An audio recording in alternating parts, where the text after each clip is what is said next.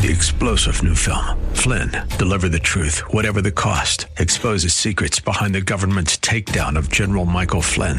Flynn knew what the intel world had been up to. He ordered the first audit of the use of contractors. This set off alarm bells. He told the truth. He was the most dangerous person for Donald Trump to hire. They had to get rid of Flynn. Flynn, deliver the truth, whatever the cost. Available now. Watch it today. Go to salemnow.com. salemnow.com. Sorry, News. Faith Talk 570 WTBN Pinellas Park and 910 WTWD Plant City. It's time for Verse by Verse, sponsored by Verse Ministries.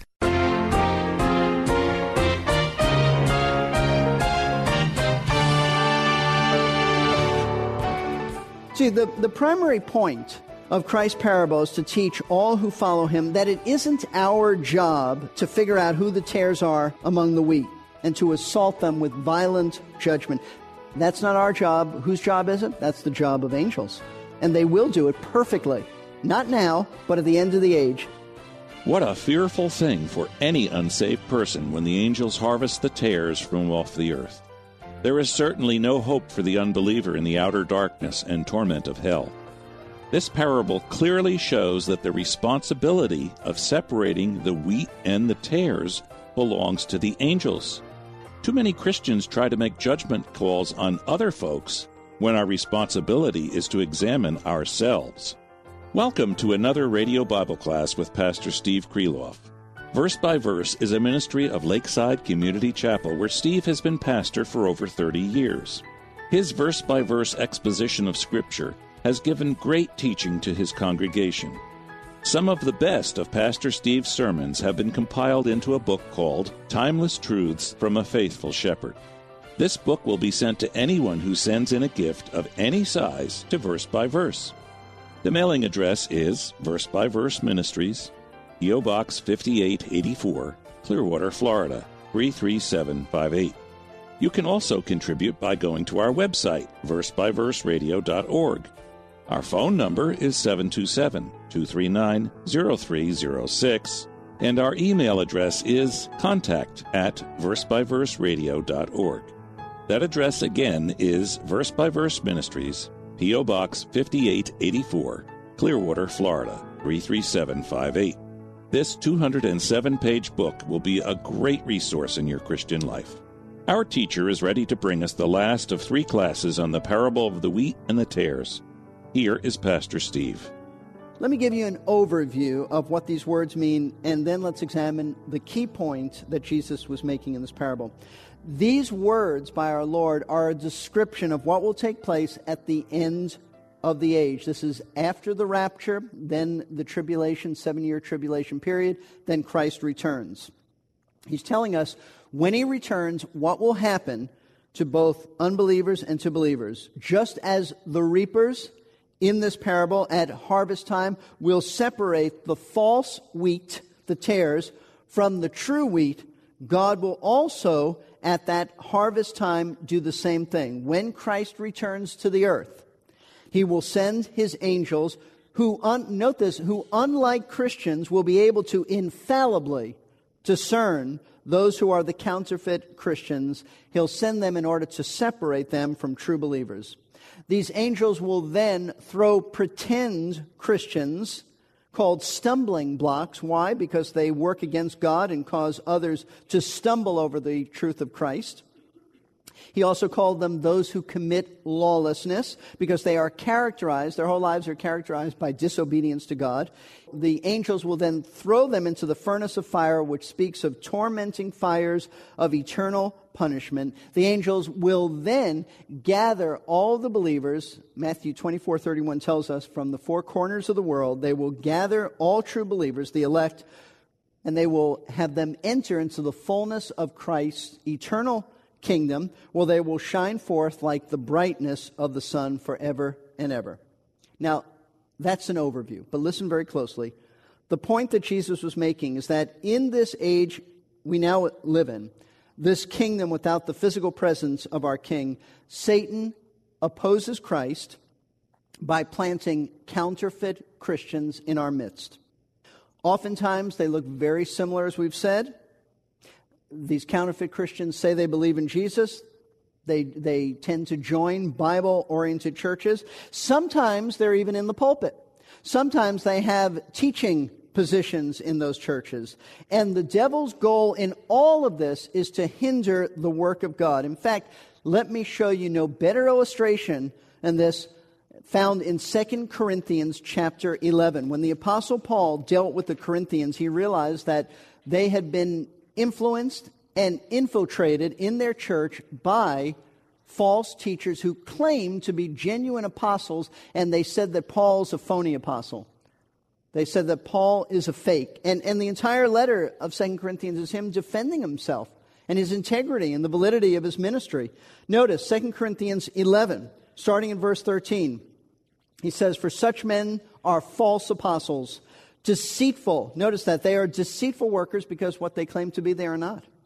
"Disguising themselves as apostles of Christ. No wonder," he says, "for even Satan disguises himself as an angel of light." They're just like him, he's saying. "Therefore, it's not surprising if his servants also disguise themselves as servants of righteousness, whose end will be according to their deeds." He said that your church has been infiltrated with false apostles. They are ambassadors of Satan. And notice, verse 26 of this same chapter, Paul says that they've influenced him. At least they've tried to hinder him. He says, "I've been on frequent journeys," verse 26, "in dangers from rivers, dangers from robbers, dangers from my countrymen," those are the Jewish people, "dangers from the Gentiles, dangers in the city, dangers in the wilderness, dangers on the sea," and note this, dangers among false brethren. Those who claim to be true Christians, but they were not, Paul said, and we don't know the specifics, but they in some way threatened Paul. You have the same truth in Galatians. Paul writes to the Galatians, and in fact, it's his strongest letter, attacking those who came along with to this church and were called legalistic Judaizers. They said to this church, "It's not enough that you believe in Jesus. Salvation is by believing in Jesus plus keeping the works of the Mosaic law." And Paul completely denounces that. It is an attack on the integrity of the gospel. That's the whole point of the letter to the Galatians. They try to lead the church astray from the message of salvation by grace. Notice in 2 Peter chapter 2 how they infiltrate the church in pulpits and key teaching positions. Verse 1 of 2 Peter 2. "For false prophets also arose among the people," meaning in Old Testament times amongst Israel, "just as there will also be false teachers among you who will secretly introduce destructive heresies." Notice it's secretly. They're going to just kind of be there. They're going to come in unannounced, even denying the master, the sovereign one who bought them, bringing swift destruction upon themselves. Many, notice how they hinder the church. Many will follow their sensuality, and because of them, the way of truth will be maligned. And in their greed, they'll exploit you with false words. Their judgment from long ago is not idle, and their destruction is not asleep. He says they're going to come in. They're going to try to hinder the work. Many will follow them. They're going to exploit you. They'll malign the truth. They'll lead you into sensuality. God will judge them. Jude says the same thing. The little book just before Revelation, Jude verse 4, says, "For certain persons have crept in unnoticed." He means crept in the churches, unnoticed. "Those who were long ago marked out for this condemnation, ungodly persons who turn the grace of our God into licentiousness and deny our only Master and Lord Jesus Christ." Licentiousness means they're saying you can do whatever you want. Grace means that you're free to do anything you want. You want to behave anyway? It's all right. Because you know what? You're saved by grace. You don't need to have any high moral standards. Now, sometimes these false believers are easy to spot. Because in the case of these folks, they teach clearly heretical doctrine. I mean, if somebody says they denounce and reject the truth of the deity of Christ, you know that they're an unbeliever. That's rather clear. And you also know they're unbelievers if they stop pretending to believe in Jesus. They went out from amongst us, John says, because they were not of us. If they say, "No, I no longer believe that, I reject the Bible," that's very clear. They're unbelievers. But sometimes false believers are not so easy to detect. They're just like tares among the wheat. You and I don't have the ability to tell them apart. Now follow me closely. In the story that Jesus told, the parable, he explicitly had the farmer tell the workers not to pull up the tares. Why? Because they might mistakenly uproot and damage some of the wheat. He said, allow them to grow together until the harvest time, the end of this age, when the reapers, who are the specialists in this area, who can infallibly discern who's a believer and who's not, they'll separate them. Now, the point of all this was to clearly tell his disciples, his zealous disciples, and sometimes overzealous disciples, that like the workers in the parable, they were forbidden to go around and try and figure out who were unbelievers in their midst and violently uproot them. You see, all of them had that same antagonistic attitude that James and John had towards unbelievers. They wanted to judge them, call fire down from heaven, destroy anyone who stood opposed to the Savior. But in this parable, Jesus is teaching them and us that we are not to try to determine who unbelievers are in our midst and attack them either violently or verbally. Instead, we're just leave them alone because we can't tell who they are. And at the end of the age, the Lord will sort it all out.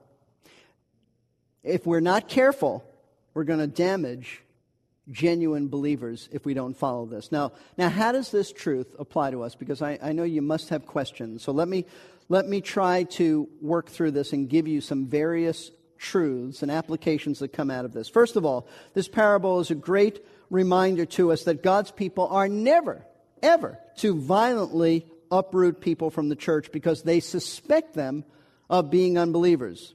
Now, you may think, isn't that obvious? When would a church ever do that?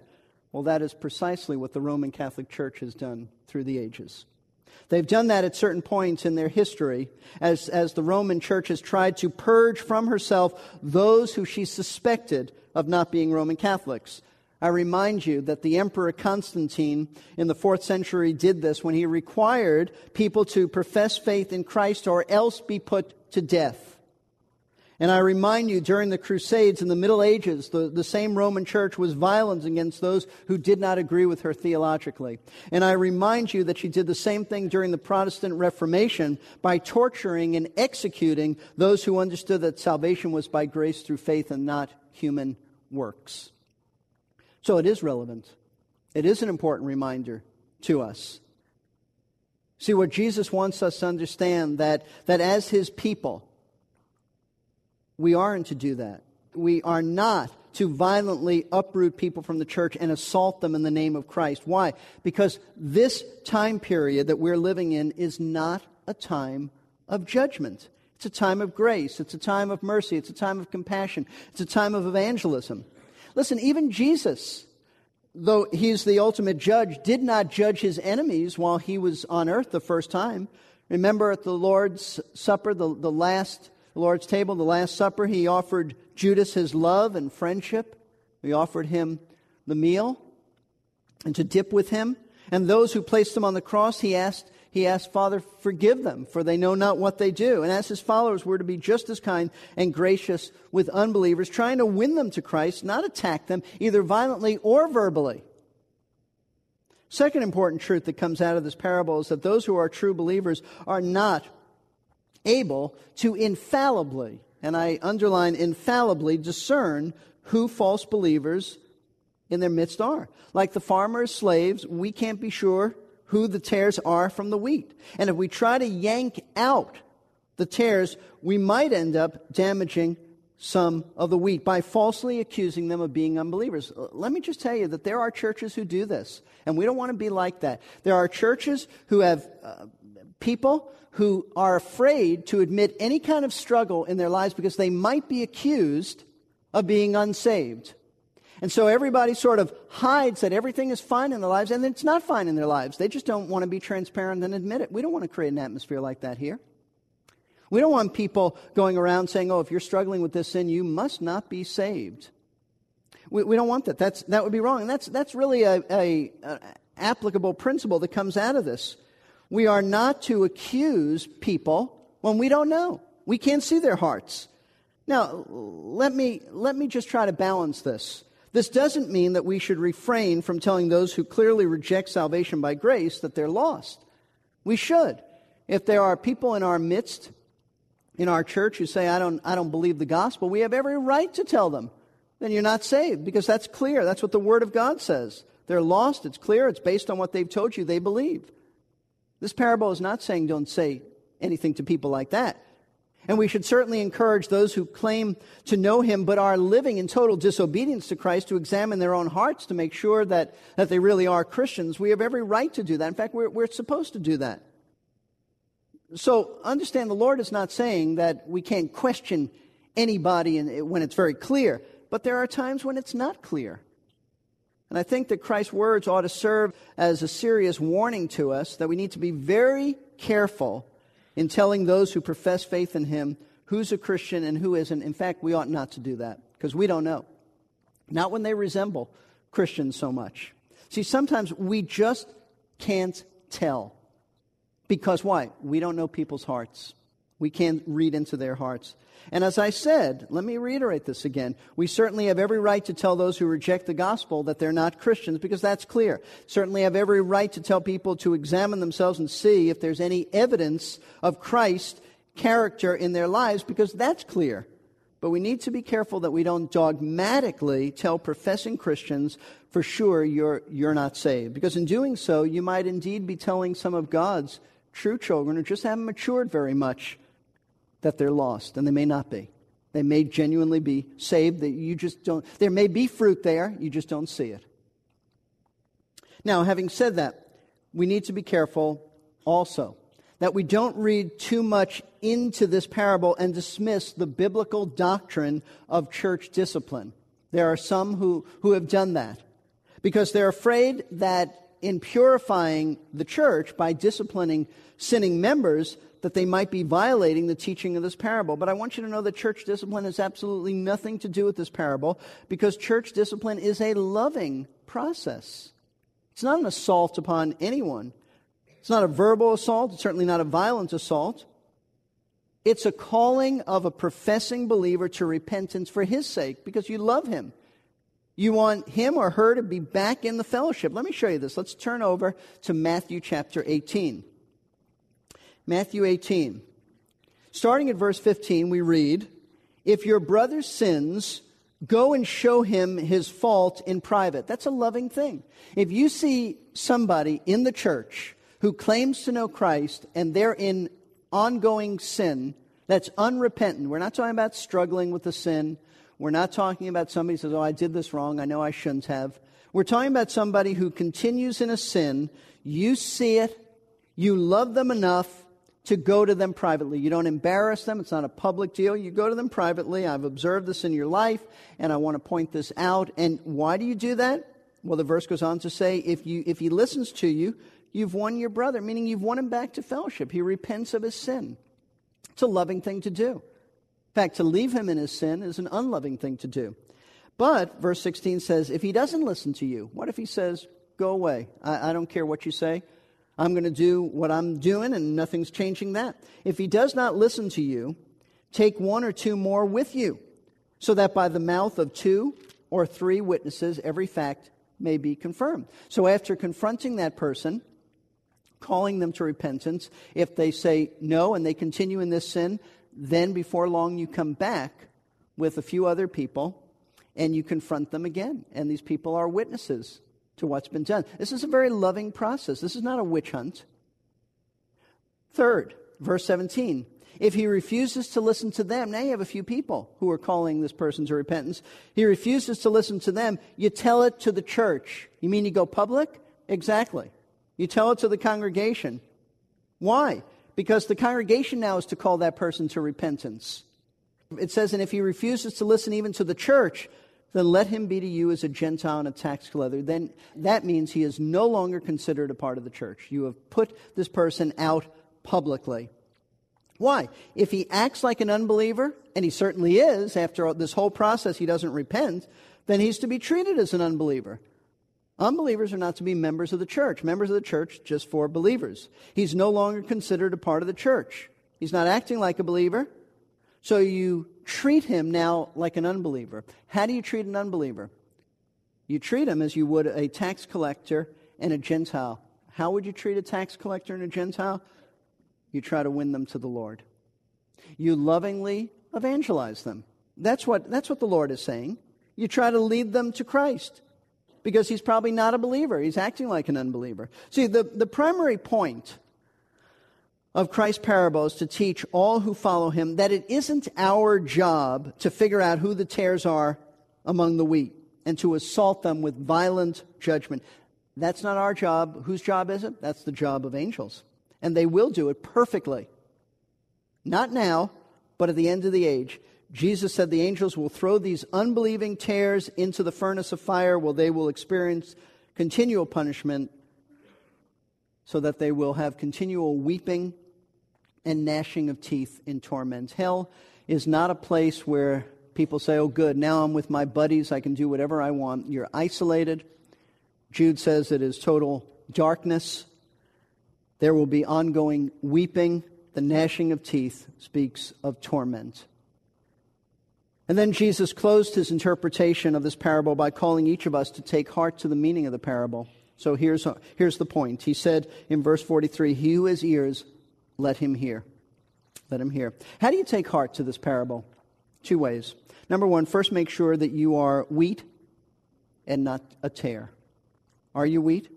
Have you really repented of your sin and become a loyal follower of Christ? How would you know if you've repented of your sin? Folks, there's going to be the evidence of godly fruit in your life. You'll have desires to obey.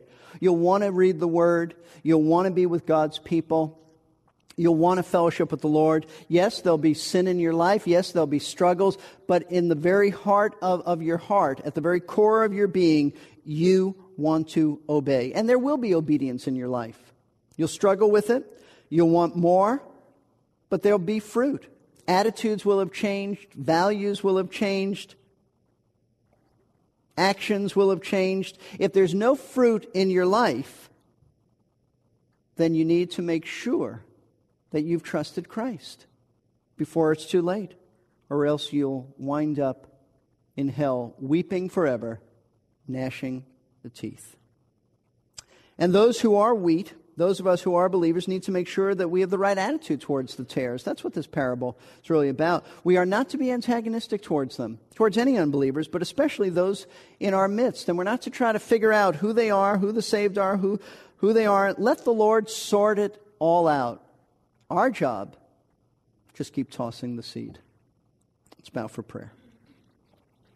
Make sure that you're a believer. If you're not sure, then call upon the Lord to save you. Make sure you've repented of the most essential sin of all, or the heart of all sin, I should put it that way, and that is having you on the throne of your life. Who's running your life, you or Christ? If it's you, and that's all that's going on in your life, you determine everything. You set the standards. You're the captain of your ship. If that's what your life is about, then you're not a believer. You're not a believer. And you need to turn to the Savior, repent of your sin of being self-willed, and trust Christ to save you. He'll give you a new heart that will desire to follow Him. And if you really are a believer, then may I urge you, make sure you're not on a witch hunt. Make sure that as a church body, we never create an atmosphere in which we are spiritual detectives and we're quick to tell people, you're a believer, you're not a believer. With some, it'll be obvious, but not with all. With those who it's not obvious and they haven't clearly spelled it out for us, be very careful. Be very careful. Let people have the freedom to share their struggles. Let people have the freedom to be transparent, and let's minister to them. Let's be careful that we don't verbally assault people. We want the same loving attitude that Christ had. Father, thank you for this parable, a neglected parable, Lord, sometimes a misunderstood parable, but I pray that its truths will grip our hearts. I pray for some, Lord, who perhaps think they're in the kingdom, but they're not, and only you know. The Lord knows them that are His. Pray that you'll deal with them. I pray, Father, that you will help all of us to maintain loving attitudes and not misapply this teaching of the parable. May we not refrain from telling those who are clearly not believers that they're not. But those who it's just not clear, Lord, help us. Help us to be very careful. We don't want to damage your precious people who just haven't grown much, and we can't see the fruit, but it's there. I pray, Lord, that you will help us to make sure that we're careful with our attitudes and what we say towards people in the church. And we pray all of this, Lord, in Jesus' name. Amen. It's been a joy to have you in class today. On tomorrow's class, we will begin looking at the parables of the mustard seed and the leaven. I hope you can join us as Pastor Steve Kreloff continues to open up for us the parables of Matthew 13. If you have any questions, please call us at 727-239-0306. We'd love to help you find the answers you are looking for.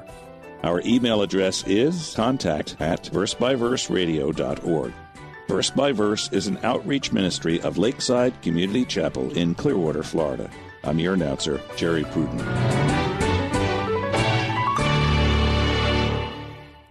Encouraging you in Christ. Long before the pain, God was there. Long before the struggle, God was there. Someone want to ask somebody that was going through a trial, that says, where was God when the tragedy happened? The answer was the same place he was when it was all good. Faith Talk 570 and 910 WTBN. 3-star General Michael J. Flynn, head of the Pentagon Intelligence Agency, knew all the government's dirty secrets. He was one of the most respected generals in the military. Flynn knew what the intel world had been up to. He understood its funding. He ordered the first audit of the use of contractors. This set off alarm bells. The explosive new documentary, Flynn, Deliver the Truth, Whatever the Cost, uncovers the facts behind this scandal. Flynn told the truth. He was the most dangerous person for Donald Trump to hire. I find out the worst enemy that I'm going to face in my life is right here in America. They took my assessment and they wanted me to change it. And I was like, I'm not changing it. They had to get rid of Flynn. With in-depth interviews, archival footage, and never-before-seen personal records of the man behind the headlines. I just felt like I was drowning. Flynn, Deliver the Truth, Whatever the Cost. Available now. Watch it today. Go to salemnow.com. salemnow.com.